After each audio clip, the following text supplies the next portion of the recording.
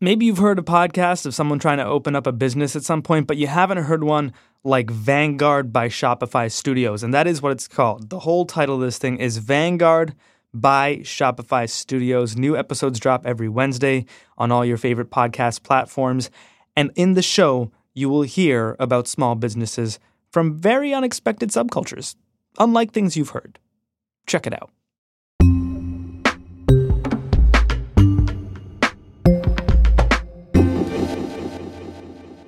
Now I want to welcome Mr. Cohen and thank him for participating in today's hearing.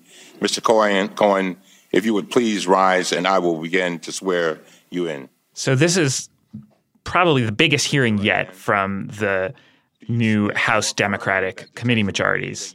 It's been in the works for weeks, and there have even been claims that President Trump was trying to stop Cohen from appearing at this hearing by making threats against his family on Twitter. And thank you, and you may be seated. The microphones are sensitive, so please speak directly. Andrew Prokop, Vox, how did this event that's been in the works for weeks, and, there's been all sorts of drama leading up to it, how did it get started today? As all committee hearings do, the opening statements kicked off and set a partisan tone from the get-go. Democrats did chide Cohen for lying to Congress in the past, as he has admitted doing and pleaded guilty to, while Republicans tried to attack his credibility and claim that nothing that he was saying about President Trump, the Trump business, potential Russian interference with the election could be trusted. Mr. Chairman, here we go. Here we go. Your first big hearing, your first announced witness, Michael Cohen. I want everyone in this room to think about this. The first announced witness for the 116th Congress is a guy who is going to prison in 2 months for lying to Congress. And then we get to Michael Cohen's statements. What does he say? So Cohen made an explosive set of allegations. Just to go through them really quickly, Cohen said that Trump encouraged him to lie about the Trump Tower Moscow project. He said that Trump was secretly talking with Roger Stone about WikiLeaks' plans to release Democrats' emails during the presidential campaign. He said that Trump made various racist comments. He once asked me if I could name a country run by a black person that wasn't a shithole. This was when Barack Obama was president of the United States. And while we were once driving through a struggling neighborhood in Chicago, he commented that only black people could live that way. He claimed that Trump inflated and deflated his assets for various reasons, inflated his assets to get a higher ranking on Forbes's The Richest People in the Country list, deflated them to avoid property taxes. He claimed that at a charity auction, Trump got him to bid up the price of a portrait of Donald Trump to make sure that it was the most expensive item at the auction. He laid out more details of Trump's alleged involvements in encouraging to pay off women like Stormy Daniels and Karen McDougal, who had alleged affairs with Trump during the campaign. He alleged that Trump was misleading the public about why he didn't serve in the military during the Vietnam War. He said that Trump enlisted him to threaten his past schools so that they wouldn't release his grades. And he alleged that maybe Trump knew about Donald Trump Jr.'s famous meeting with a Russian lawyer during the campaign to discuss dirt on Hillary Clinton. And regarding the Mueller investigation, Cohen did say that questions have been raised about whether I know of direct evidence that Mr. Trump or his campaign colluded with Russia. I do not. And I want to be clear, but I have my suspicions. Some of that sounds familiar and some of that sounds new. I, for example, didn't know about the SAT scores. Was anything important revealed today? I think there are a few important things. The biggest bombshell that stood out immediately is Cohen's claim that during the campaign, he overheard Donald Trump talking on the phone, on speakerphone, to Roger Stone, and that Stone told him that WikiLeaks founder Julian Assange was planning to release Democrats' emails in the coming days. And this is a pretty big allegation because in the whole Russia investigation that has happened so far, Robert Mueller has charged various Russian intelligence officers for stealing these Democratic emails. But he has not really told the full story about who in Trump's orbit might have known about this operation or have been involved in it. So this is our first concrete allegation that Trump did have an inside tip, at the very least, that WikiLeaks had something coming and that this tip came from Roger Stone. Cohen had a lot of time to ready himself for this testimony today. How did he present himself during his opening statement? So Cohen has been using all this to at least project the image that he's turning over a new leaf, that he now sees clearly what a terrible person Donald Trump is and how terrible working for him was. And that in the past, he did lie and intimidate people to try to protect Trump. But now he's saying he's seen the light, essentially, and facing a prison sentence soon of 3 years. And he's saying that now all he wants to do is to tell the truth. For those who question my motives for being here today, I understand. I have lied, but I am not a liar. And I have done bad things, but I am not a bad man. I have fixed things, but I am no longer your fixer, Mr. Trump. After his statement, there's questions from Democrats and Republicans. How did that play out? Very early on, it became clear that the two sides had dueling partisan frames for the hearing. Democrats did chide Cohen for his past lies to Congress, which he has admitted initially, but they pressed him for information, what he knew about President Trump, Trump's family, Russian interference with the campaign, hush money payments, and all other sorts of matters. So they were trying to surface information about Trump world that was potentially scandalous. Republicans, on the other hand, took the tack of just trying to attack Cohen's credibility and discredit him, say that he had lied in the past, so he should not be trusted again. And they went after him on all sorts of fronts. Mr. Chairman, we said we were in search of the truth. I don't believe that Michael Cohen is capable of telling the truth. So let's go back at this credibility. You want us to make sure that we think of you as a real philanthropic icon, that you're about justice, that you're the person that somebody would call at 3 o'clock in the morning. No, they wouldn't. Not at all. His remorse is non-existent. He just debated a member of Congress saying, I really didn't do anything wrong with the false bank things that I'm guilty of and going to prison for. Mr. Jordan, that's not what I said, and you know that that's not what I said. I said I pled guilty, and I take responsibility for my actions. I guess what I'm saying is I've talked to the president over 300 times. I've not heard one time a racist comment out of his mouth in private. So how do you reconcile it? Do you have proof of those conversations? I would ask you to. Do you have tape recordings of those conversations? No, sir. Well, you've taped everybody else. Why wouldn't you have a tape? That's also not true, sir. That's not true. Cohen comes out saying, yes, I have lied, but I am here to tell the truth. As a citizen, as an example to my children, I am going to prison. I don't want to be pardoned. I am here to fulfill my obligation to this body. And then for the next hours, he is called a liar. How did he handle himself through all of that? Cohen was a little sassy. At one point, Congressman Paul Gosar called him a pathological liar. You don't know truth from falsehood. Sir, I'm sorry. Are you referring to me or the president? Hey, this is my time. Are you referring to me, sir, or the president? When I ask you a question, yeah, I'll ask for an answer. Sure. He said, shame on you to Jim Jordan at one point. And yeah, he stood up for himself, really, often attempting to portray the Republican attacks as partisan or purely motivated to protect Trump. And at one point, Cohen pointed out that no one on the Republican side had yet asked him any questions about Trump. All they were doing was asking him about himself or trying to smear him. In the days leading up to this, I kind of figured that everyone would just see what they wanted today. You know, a vital informant, an insider, a convicted criminal, a liar, whatever you want to see in Michael Cohen today, you could see it.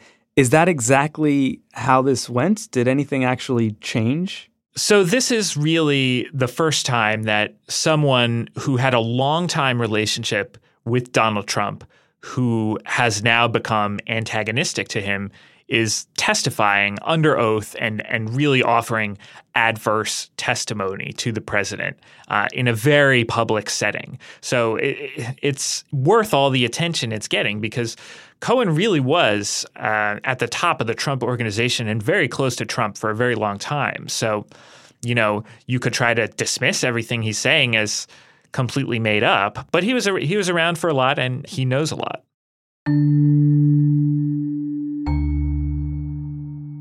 I did the same thing that you're doing now for 10 years. I protected Mr. Trump for 10 years. And I can only warn people, the more people that follow Mr. Trump, as I did blindly, are going to suffer the same consequences that I'm suffering.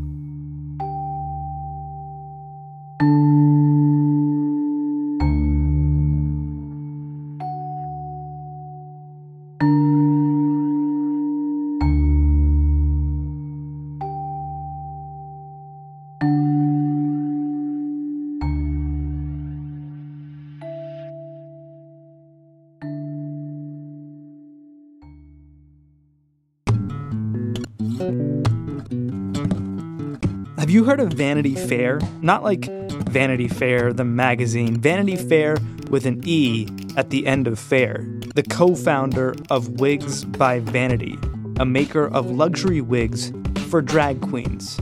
Vanity saw an opportunity some time ago to create a middle ground for discerning wig consumers by offering glamorous luxury wigs at a more affordable price point. At some point, one of Vanity's wigs makes an appearance on the main stage of RuPaul's Drag Race, and then the business just blows up. This is just one of the many stories you will hear on Vanguard by Shopify Studios. It's a podcast all about inspiring small business entrepreneurs from all sorts of places. The show's hosted by a Canadian named Anshuman Idamseti, and you can find new episodes every Wednesday in just about every place you listen to podcasts. Andrew Prokop, you've been covering the Mueller investigation for the past 17 years. This is not the Mueller investigation, what happened today, right? No, this is a hearing by the House Oversight Committee, now controlled by Democrats. The purpose of the hearing was to get Cohen to talk about Trump's business, and he ended up making some allegations regarding Russia as well. But no, this is completely separate from Mueller. Will anything Cohen said today be used by Mueller? Cohen struck a plea deal with Mueller in which he admitted lying to Congress back in 2017, and he went in for questioning. We know from a sentencing memo that Mueller filed in Cohen's case that Mueller said that Cohen provided useful information concerning certain discrete Russia-related matters core to the investigation. He also said that Cohen's information was credible and consistent with other evidence that he had obtained. But Cohen's cooperation with Mueller appears to be done. We haven't heard of him going in to talk to Mueller again lately, so it's very unlikely that Mueller learned anything new at this particular hearing. Do you think he even watched it? He's probably delegated maybe the intern or somebody in the office to keep an eye on things. So what was the point of it then? If it wasn't for the Mueller investigation, why do it at all? As often with congressional hearings, the point was to put a lot of information out there in public and to make a big public spectacle. Mueller's questioning has been happening behind closed doors, and his allegations have been issued in very careful, legalistic documents, indictments, court filings, and so on. But we haven't heard from Cohen's own lips under oath his alleged story about what it was like to work for Trump and his side of what happened regarding all of these scandals. And there was a back and forth about that as well today, where Congressman Lynch actually laid into Republicans for not calling anyone to testify about all of this stuff earlier. My friends on the other side of the aisle refused to bring any of these people up before the committee. So today, for the first day, we have one witness who voluntarily is coming forward to testify. Your side ran away from the truth, and we're trying to bring it to the American people.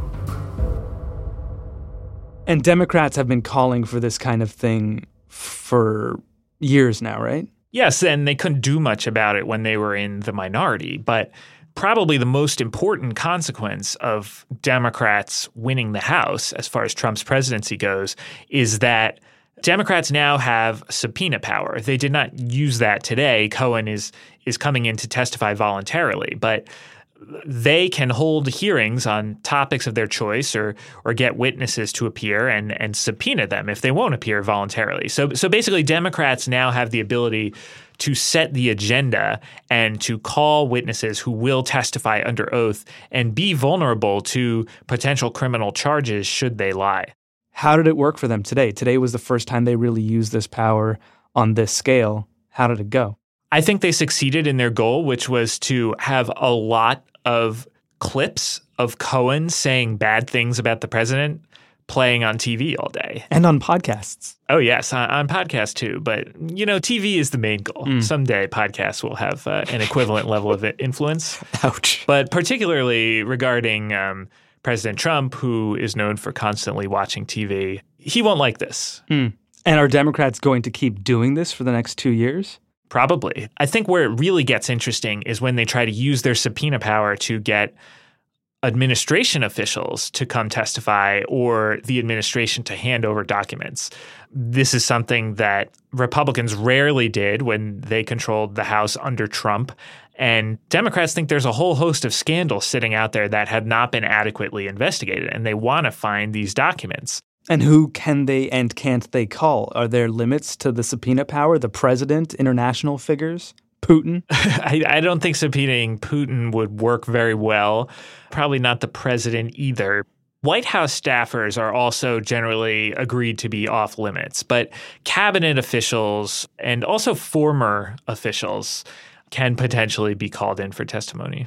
We've already seen Matthew Whitaker come in to testify. He was the acting attorney general. And we could also see people who have exited the Trump administration that might have a story to tell. People like Secretary of State Rex Tillerson, Secretary of Defense James Mattis.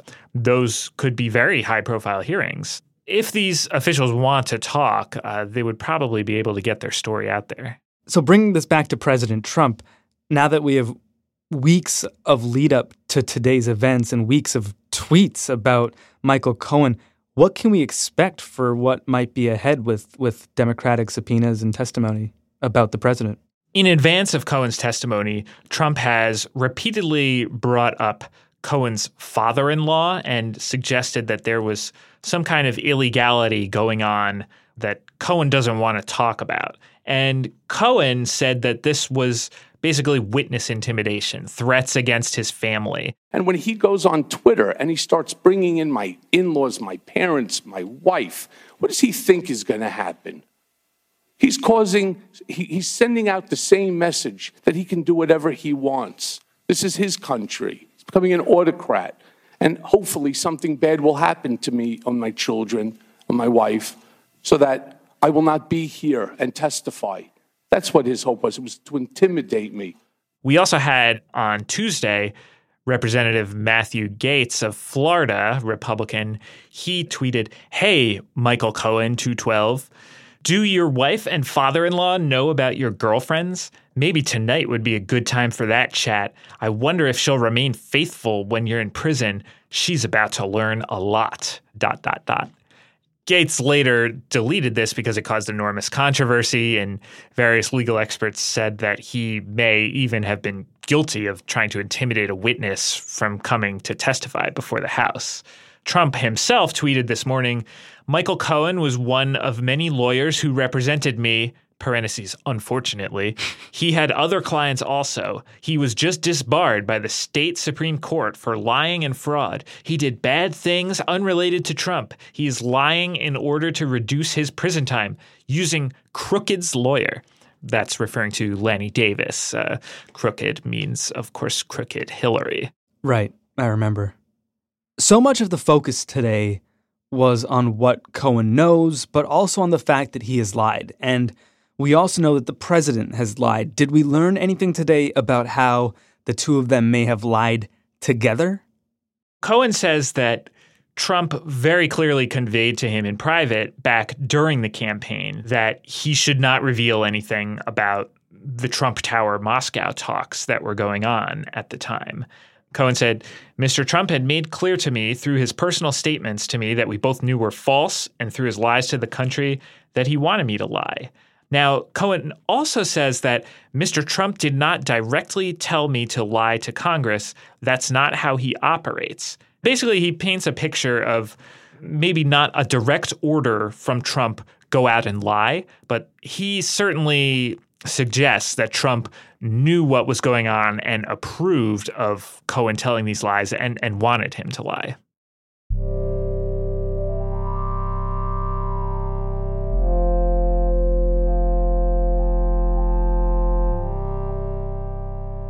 Everybody's job at the Trump Organization is to protect Mr. Trump. Every day, most of us knew we were coming in and we were going to lie for him on something. And that became the norm. And that's exactly what's happening right now in this country. And it's exactly what's happening here in government, sir.